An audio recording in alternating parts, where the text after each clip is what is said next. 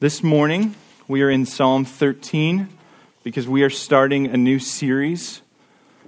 It's going to be 5 weeks long, and we're going to be talking about lament. The name of the series is Psalms of Sorrow, Learning to Lament. You might wonder why we're spending time particularly meditating on Psalms of Lament, especially given the sorrows we experience in the world. Like Thad mentioned in his welcome this morning, you'd think we'd want to meditate on happy things instead of a psalm that begins by asking why God has abandoned him. But friends, I think this is necessary for us because of the seasons of sorrow that we're experiencing. We're experiencing seasons of sorrow in the world, things like COVID just casting a shadow over everything, or right now, more acutely, all of the circumstances that are going on in Ukraine and seeing the people suffer and not knowing what we can do beyond praying for them, not knowing what the future holds. This is also prompted by a lot of conversations I've had with many of you about seasons of sorrow in your own life, seasons of experiencing intense suffering that's not brought about by your personal sin. So you might be sinned against and experiencing suffering because someone else is sinning against you. You might be experiencing suffering because you're dealing with chronic pain.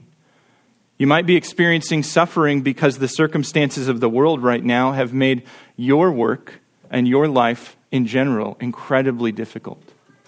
Whatever the reason, it came clear to me as I had conversations with different folks in the church that we're experiencing these seasons of prolonged sorrow with no end in sight and no real solution. In our world, we're discipled on how to respond to seasons of sorrow in different ways that are ultimately insufficient. Our world might say, if you're experiencing a season of sorrow, that you ought to do what any good Minnesotan knows to do: have a stiff upper lip and soldier on, right? Minnesotans don't complain. We don't express lament over seasons of sorrow. We just chin up, right? Or, what's more common even now in our world that we live in, as we view our problems primarily through a psychological lens, the response to your seasons of sorrow might be you need to get into therapy. And you need to process through this and learn to cope. Now, having resilience, a stiff upper lip, is not a bad thing. Participating in therapy to learn coping skills is not a bad thing. But those solutions are ultimately insufficient. Because think about what it leaves you with. It leaves you with, this is just the way things are, and the best that you can hope for is that you learn to cope. That's not what we see promised in God's Word. We look to God's Word and we say, God has promised us hope and joy. We see the characteristics of guys like Paul, who says he's sorrowful yet always rejoicing. And to me, sorrowful yet always rejoicing is not the same thing as this is just the way it is and all I can do is learn to cope. Right? Those aren't the same. There's got to be more. There's got to be something else that we can look to.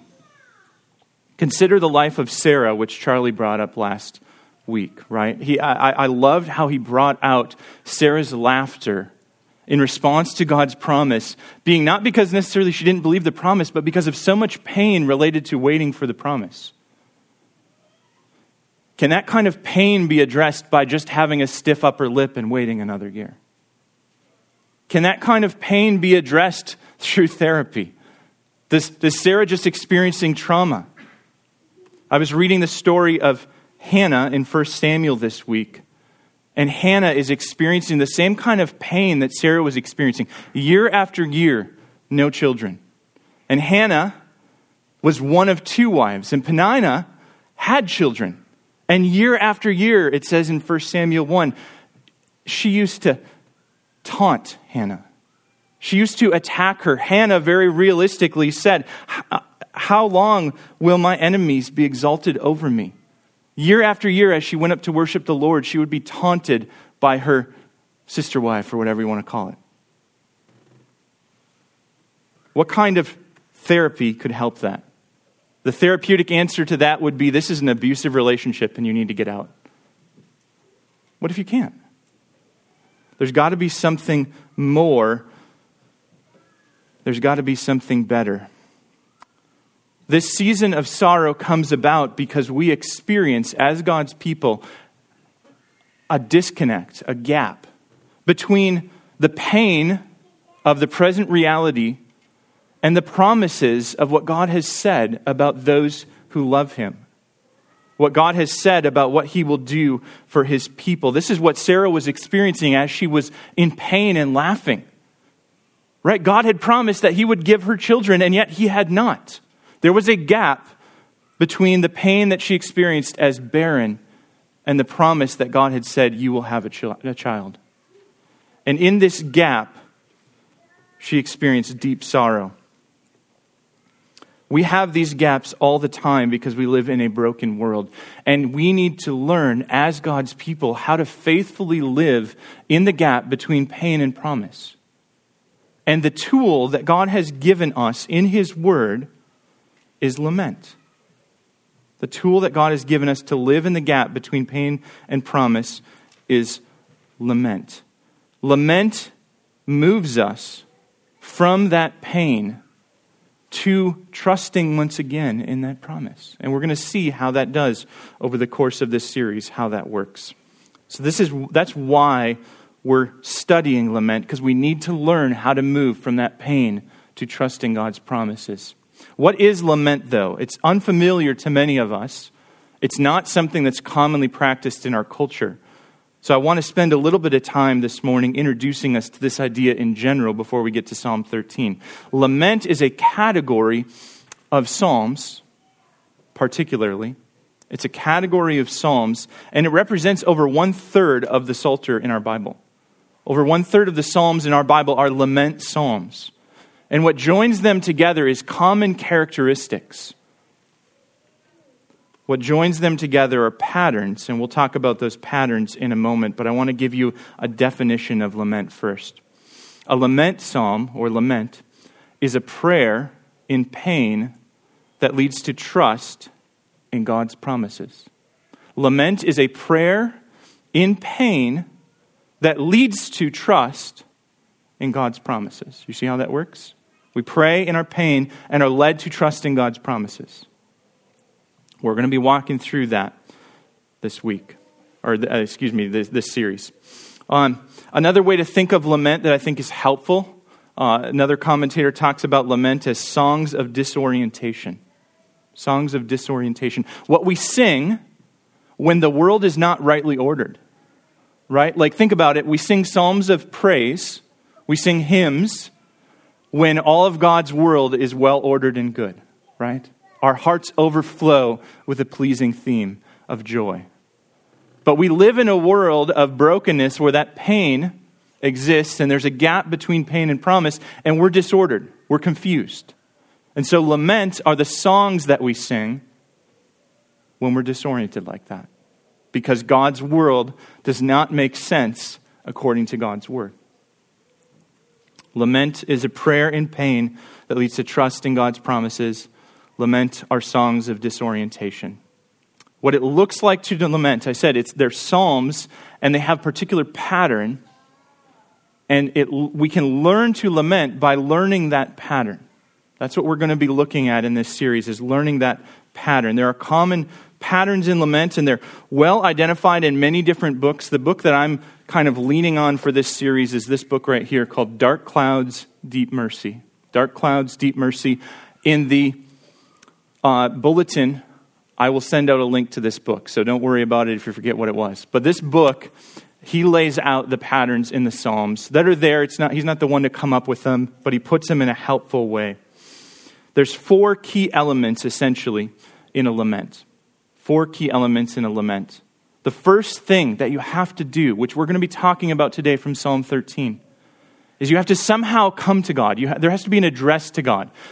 Mark Vroegrup, I'm not going to say his last name because I'm going to butcher it. He summarizes this as turn. That's what we're doing today, right? That's the sermon title for today, turn. There has to be an address to God, a turning to God, which we're going to talk about more today.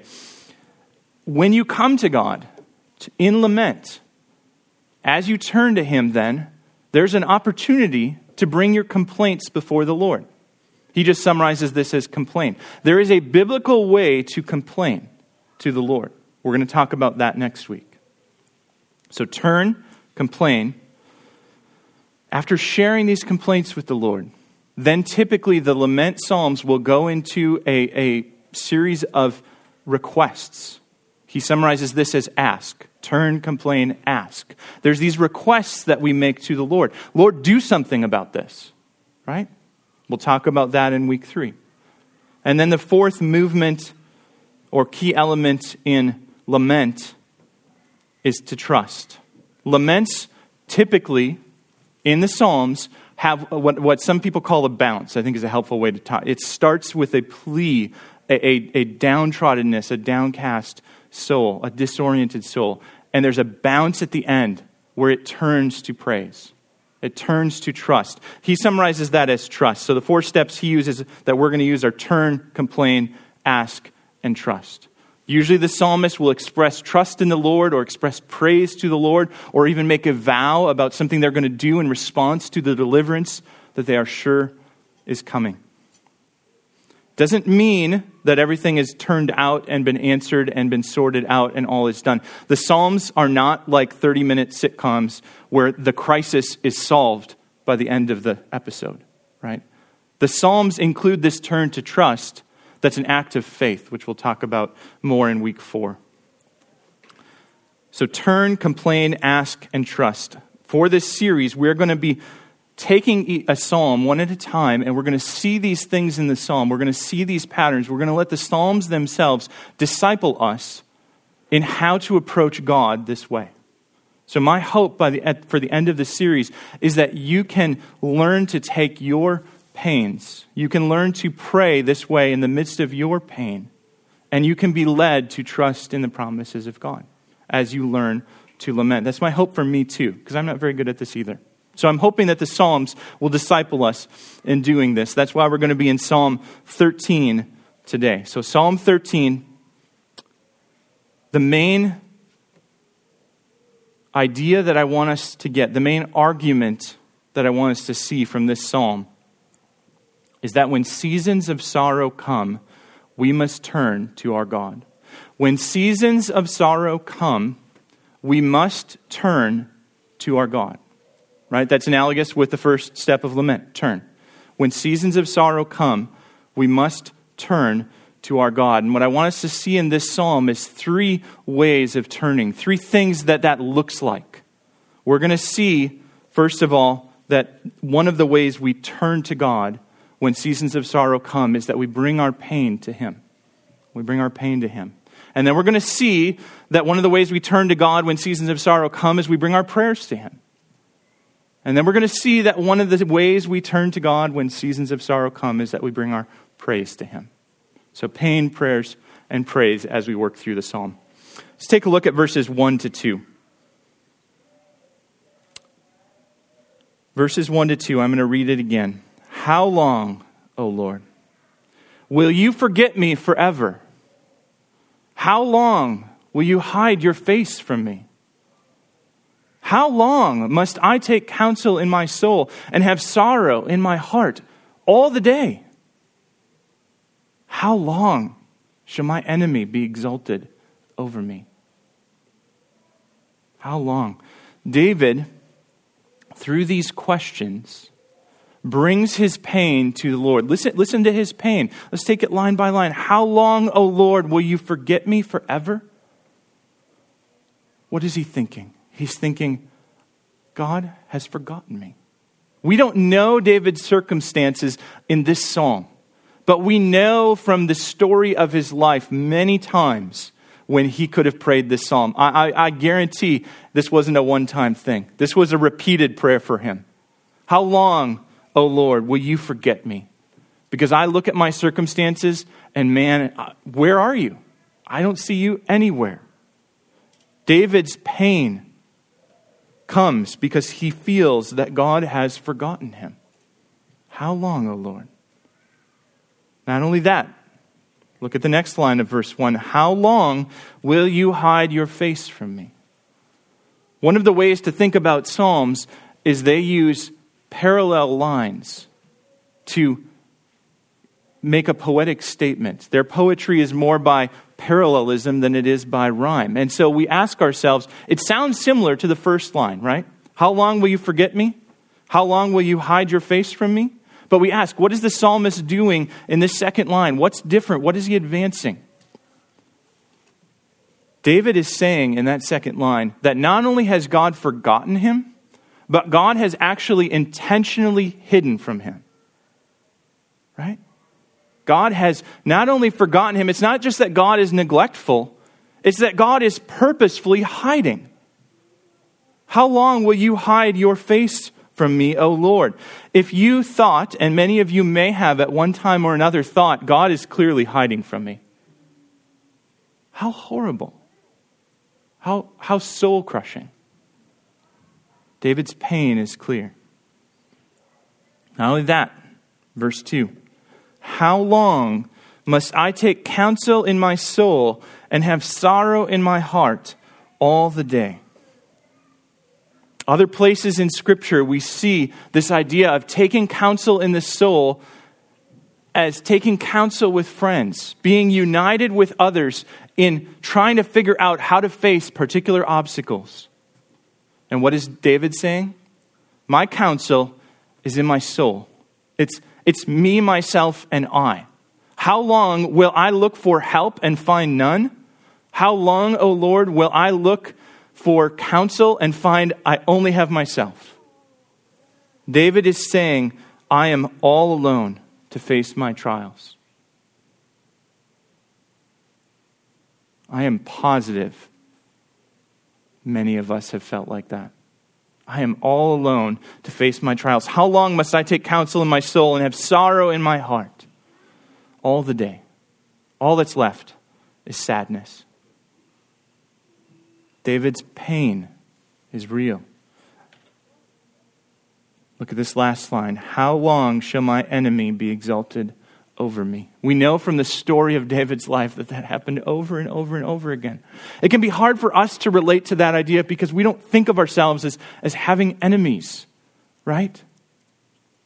But I know there are many of us who have experienced interactions with people who want nothing more than to see you fail, who want nothing more than to see you hurting, who delights for some perverse reason in your pain and suffering. I think of Hagar with Sarah when Sarah was barren and Hagar slept with Abraham. Not a good idea, but he did it.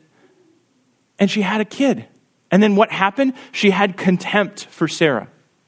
So not only did Sarah's plan to try to provide an offspring backfire, but it actually heaped up scorn on her, and she felt what it feels like to have an enemy be exalted over her.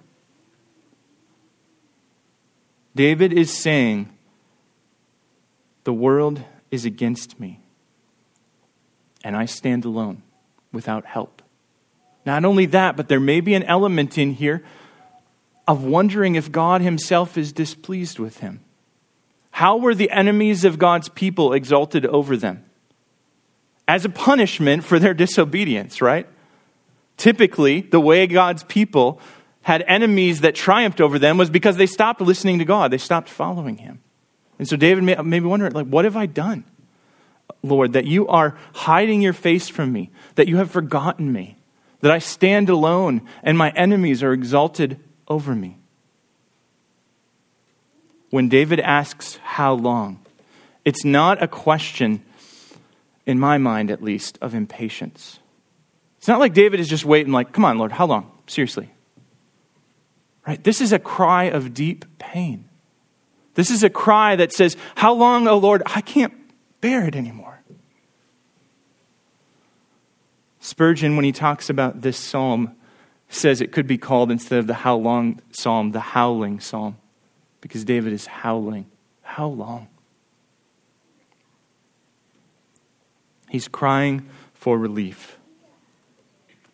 And he's bringing his pain to the Lord. It's a real pain. It's not the kind of pain that we say, oh, I got an owie. It's a deep, deep, abiding sorrow. The first step in lament is to turn to our God. And one of the ways we turn is bringing that kind of pain to the Lord our God. We tend to try to hide our pain, right? We hide it from one another. Most of us can hold it together for 2 hours on a Sunday morning. But we can't hide our pain from God. When Sarah laughed that laugh of pain, God knew, right? God knows your pain no matter how much you've tried to hide it from Him. And so there's no reason to hide it. There's every reason to bring it to the Lord and to cry out to Him. Sometimes the pain is so severe, we can't say anything. When that's the case, bring your pain to the Lord by relying on the Spirit who groans within you in groanings too deep for words. Groan to the Lord. That is okay. Or do what David did. Let your questions bring your pain. Let your questions bring your pain to the Lord. This is a deeply biblical thing to do. Listen to Psalm 77, verses 7 to 9. More questions of how long. Will the Lord spurn forever and never again be favorable? That's not a rhetorical question. Has His steadfast love forever ceased? Has His promises come to an end for all time? Has God forgotten to be gracious? Has He in anger shut up His compassion? Or ask questions that get at the why. Psalm 74, verse 1. O God, why do you cast us off forever? Why does your anger smoke against the sheep of your pasture? Bring those questions. Let those questions bring your pain to the Lord. Notice that those questions don't sound very Christian. Right? Has your steadfast love forever ceased? We know the theological answer to that is no. Right? How long, O Lord, will you forget me forever? We know that God does not forget. When you bring your pain to the Lord, it is important that you do not worry about sounding unchristian. You do not need to have a properly orthodox formulated question for the Lord. You do not have to have your pain in right categories and confess the right things to bring it to the Lord. David, at many times when he is bringing his pain to the Lord in the Psalms, does not sound like a Christian. And that is okay. Do not let that stop you from bringing your pain to the Lord. We're going to talk next week more about biblical complaining, because there is a wrong way to complain to the Lord. We see it all throughout Scripture as grumbling. And there is a right way to complain to the Lord. So stay tuned for that next week. This week, though, I want you to get this idea that you can indeed, and you ought, in seasons of sorrow, turn to your God by bringing your pain to Him. Bring your pain. Verses 3 to 4, bring your prayers. Psalm 13, verses 3 to 4. Consider and answer me, O Lord my God. Light up my eyes, lest I sleep the sleep of death. Lest my enemies say, I have prevailed over him. Lest my foes rejoice because I am shaken. Notice in the midst of David's pain, notice how boldly he prays. Consider. It's hard to get the impact of that, I think, for us, because we don't always think about the strength of imperatives. Questions fill verses 1 to 2. right? David is coming. He's bringing his pain. He's bringing his questioning. And then he transitions to imperatives, which are commands, demands. David is making demands in prayer of the Lord. Consider. When he says consider, he's saying, Lord, see, pay attention. Consider what's happening to me, God. Do not neglect me any further. He's saying this to the God who he says has forgotten him and who has turned away from him. Consider. He's saying boldly, answer me. Not only see, Lord, but speak. Answer me, oh my God. When he says, light up my eyes, he's crying out to God and asking God to move, to do something, to respond to his pain and suffering. When he talks about lighting up his eyes, he's asking for God to move in such a way that restores his soul. Because light and life comes from God alone. And if God has turned his face away from David, he is without hope. Notice how bold these prayers are. Not only that, though, notice that these bold prayers are spurred on by the pain that David is experiencing. Why should God consider? Why should he answer? Why should he light up David's eyes? Lest I sleep the sleep of death. I am without hope, God, if you do not do something. David may have been facing circumstances where literally if God didn't act, he would die. He certainly faced those all the time. But he also talked that way when he faced circumstances that were so heart-wrenching, he couldn't possibly go on. God, if you do not act, I can't go on. How many of us have prayed like that before? How many of us have felt that, even if we haven't said it to God? If you don't act, I can't go on, Lord. I will sleep the sleep of death. Not only that, but if you don't act, God, my enemies will be exalted over me. My enemies will say, I have prevailed over him. My foes will rejoice to see my downfall.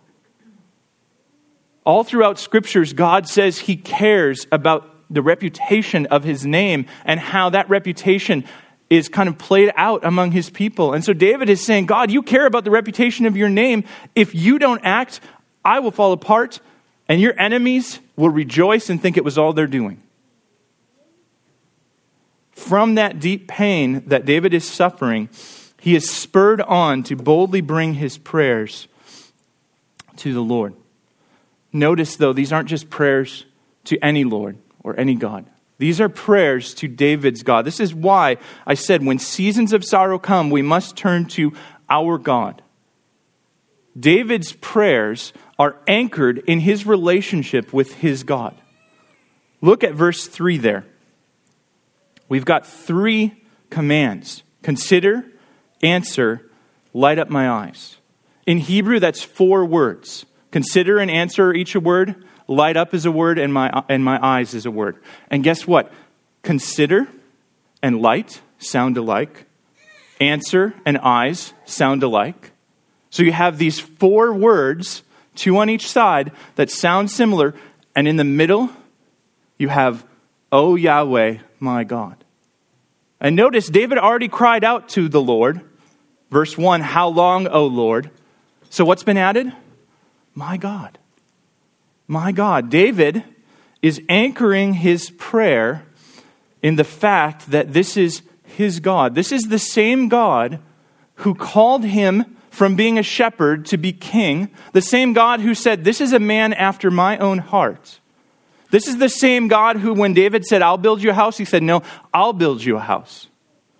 And your descendants will sit on the throne forever and ever. And David is taking all of that relationship and pouring it into this prayer and saying, my God, consider, my God. Answer me, my God. Light up my eyes, my God, lest I sleep the sleep of death. His prayer is deeply anchored in his relationship with God. So too, friends, for us. When seasons of sorrow come, we must turn to our God by bringing our prayers to him. And the way we do that is anchored in the relationship that we have with him. Listen to Galatians chapter 4. Galatians 4, verses 4 to 7. When the fullness of time had come, God sent forth his Son, born of woman, born under the law, to redeem those who were under the law, so that we might receive, what? Adoption as sons.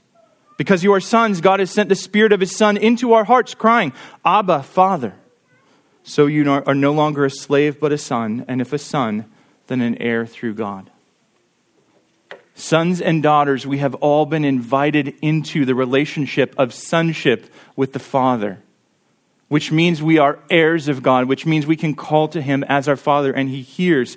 When we turn in lament to our God and bring our prayers to him, we bring our prayers to our God that has done all of that in Christ Jesus for you and for me. And we pray out of that, which is much different than praying like the pagan sailors did in Jonah, right? To just crying out to any god, hoping there would be someone that would save them. Our season of sorrow has not changed our status as heirs, children of God, those who can cry, Abba, Father. So when seasons of sorrow come, rely on that status as children and heirs. Turn to God and cry out to him. Bring your prayer to him. We're going to talk more about ways we boldly ask and pray in week 3. Verses 5 to 6, not only do we bring our pain and bring our prayers, but we bring our praise. Verses 5 to 6, this is the bounce that we see in Psalms of Lament. But I have trusted in your steadfast love. My heart shall rejoice in your salvation. I will sing to the Lord because he has dealt bountifully with me. In this movement, David resolves to praise. The but I there is so significant. It is significant in the English text because it's just standing there, different than anything that's happened so far, right? David's been asking questions. David's been making demands. And now he says, but I will do this. But I. It's emphasizing that David is resolving to praise, which means he's choosing to trust. He's choosing to trust in the Lord. I will praise. And notice what he says. He says, I have trusted in your steadfast love. My heart shall rejoice in your salvation. Notice there that if we think about the tense of the verbs, I have trusted. I will rejoice. My heart shall rejoice, I have trusted. My heart shall rejoice. Notice there's a past and a kind of present or future, right? This resolve to rejoice. Notice in the next verse, verse 6, I will sing. He has dealt bountifully with me. We've got this present future, will sing, and this past, he has dealt bountifully with me. Within this section, then, in this psalm, we have this bracketing of past things sandwiching to future resolves. What that means is David's praise is grounded in God's past faithfulness. David's praise is grounded in God's past faithfulness. Look what God has done. David says, I have trusted. This is what David has done, but it's because of what God has done. I have trusted in what? Your steadfast love. That's the chesed word that we talked about in Ruth. That's the word that communicates God's covenant love and promises to his people. David has trusted in the fact that he belongs to God. I have trusted in your steadfast love, he says. Also, he says, he, meaning the Lord, has dealt bountifully with me. God has dealt bountifully with David. How so? In all of his life circumstances, God has shown David both favor, grace, and mercy. God has shown David repeatedly mercy and grace. And so David looks at this past covenant faithful love, this steadfast love, and he looks at this past mercy and grace that God has shown him. And then what does he do? He says, therefore, I will rejoice. My heart shall rejoice. I will sing to the Lord. Because of what you have done, God, I will do this. This will be the outcome of this time together. In a way, it's like God's steadfast love and mercy speak to David's pain. Right? David says, I look around at my circumstances and it's clear, God, you have forgotten me.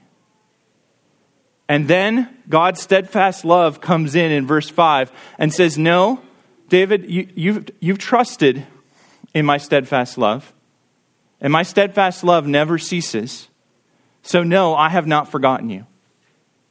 Right? David recognizes that though God has hidden his face, he has not indeed forgotten him. And God's mercy and steadfast love speaks to David's pain and says, though you're surrounded by enemies, you're not really alone. You don't take counsel in your heart by yourself all the day long like you think you do. It feels like that right now, but that's not the final word. So David anchors or grounds his praise in God's past faithfulness, and this past faithfulness then feeds into this future hope. Even when the present circumstances haven't changed. Notice David's situation hasn't gotten better when he's resolving to praise. His situation hasn't changed. What's changed is he's been led through the process of lament from pain to trusting in God's promises. Friends, this is the way it can work for us too. This is the way it must work for us. God's past faithfulness must fuel our present praise, our present trust. God's past faithfulness must do this. And when it does, when we let the faithfulness of God that we've experienced over and over again turn us from pain to praise, we've successfully lamented. Then our song that we sing is no longer a song of sorrow, but it's a song of praise. I think of it like a song, I think is helpful. Think about in songs, you have verses, right? They have movement within them, and they change, and they maybe advance an idea. And it's similar with our lives, right? We have life seasons, life stages that we pass through. And those things change from one season to another. We have verse after verse after verse, right? But we always come back to a refrain. We always come back to a chorus. And in this case, the chorus that we come back to is God's steadfast love and mercy. When that functions like a chorus in our life, then no matter what the verse is, we're going to get back to the chorus and we're going to be reminded of what we have trusted on in the first place. And we're going to be drawn into trust again. That's how lament moves us from pain to promise. It acts like that as a song of disorientation that eventually orients us around God's promises and leads us to praise. So friends, I want to encourage you and me to fuel our trust and our praise in the midst of our seasons of sorrow with God's past faithfulness. Remember Lamentations 3, right? His steadfast love never ceases. His mercies never come to an end. They are new every morning. Great is his faithfulness.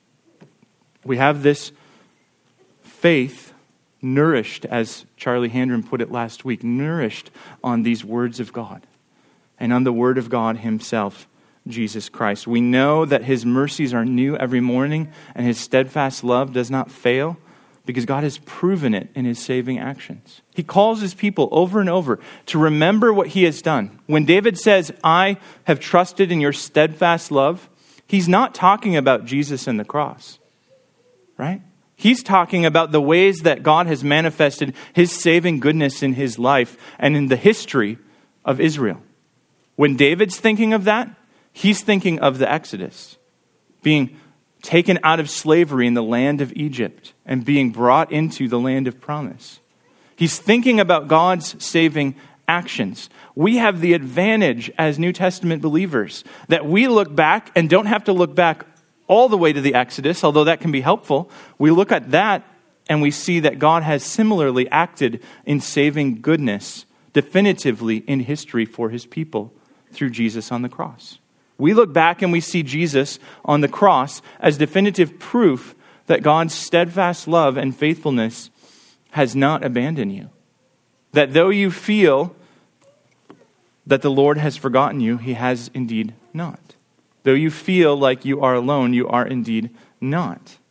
That doesn't change the fact that God may, in his providential wisdom, hide his face from you at times.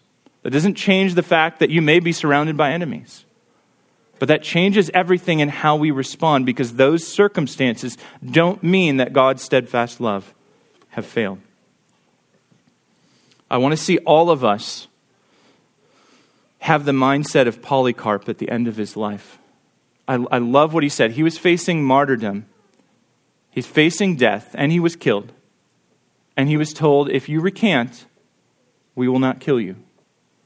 And he said, 86 years have I served him, and he has never once wronged me. How then shall I blaspheme my king who has saved me? Polycarp looked at the history of God's faithfulness to him and said, you know what? He hasn't wronged me. It may have felt painful at times. I'm positive Polycarp experienced in his life times like Psalm 13, where it felt like God had abandoned him. But the sum of his life said, no, that's not true.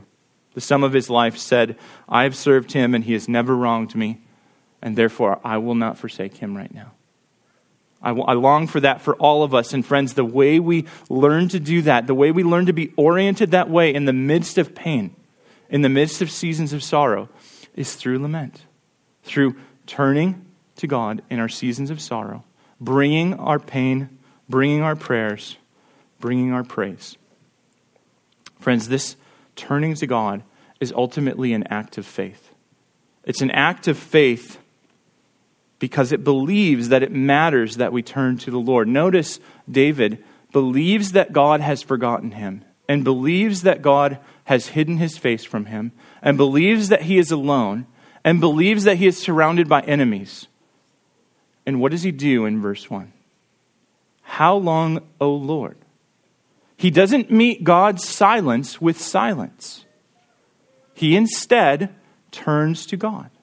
He turns to his Lord in faith and responds to God's apparent silence by speaking to him, by bringing all of these things to him. You see, to do that requires an act of faith. You have to believe that it matters that you speak to God. You have to believe that God hears, that God is able to respond. We lament ultimately because we believe. A lament is not an act of lack of faith. A lament is an act of faith. We lament because we believe that God is all-powerful, that God hears and sees, that God acts for his people, and that God has promised good to his people. If you didn't believe those things, then there would be no reason to lament. What you would do instead is cry out in pain. Everyone does that. We do that naturally. But only those who have faith can lament. Because we have a reason to lament, because we see the promises that God has made when he has promised good to his people. And we see the gap between the reality of his promises and the reality of our present sorrow and suffering. And so we take our laments to God. We believe that those promises are true, even though the pain says otherwise. In his book here, Pastor Mark says, giving God the silent treatment is the ultimate manifestation of unbelief. And I absolutely agree with him. What we see in Scripture is not silence in response to suffering and sadness and feeling abandoned by God. We see crying out. We see lament. Because lament is an act of faith, then lament is uniquely Christian, and it is part of the core of the Christian life to lament. Because we live in a broken world where that gap does indeed exist. So friends, I want to encourage you as we go through this series in your own seasons of sorrow. Maybe you're experiencing that right now. Maybe you're not.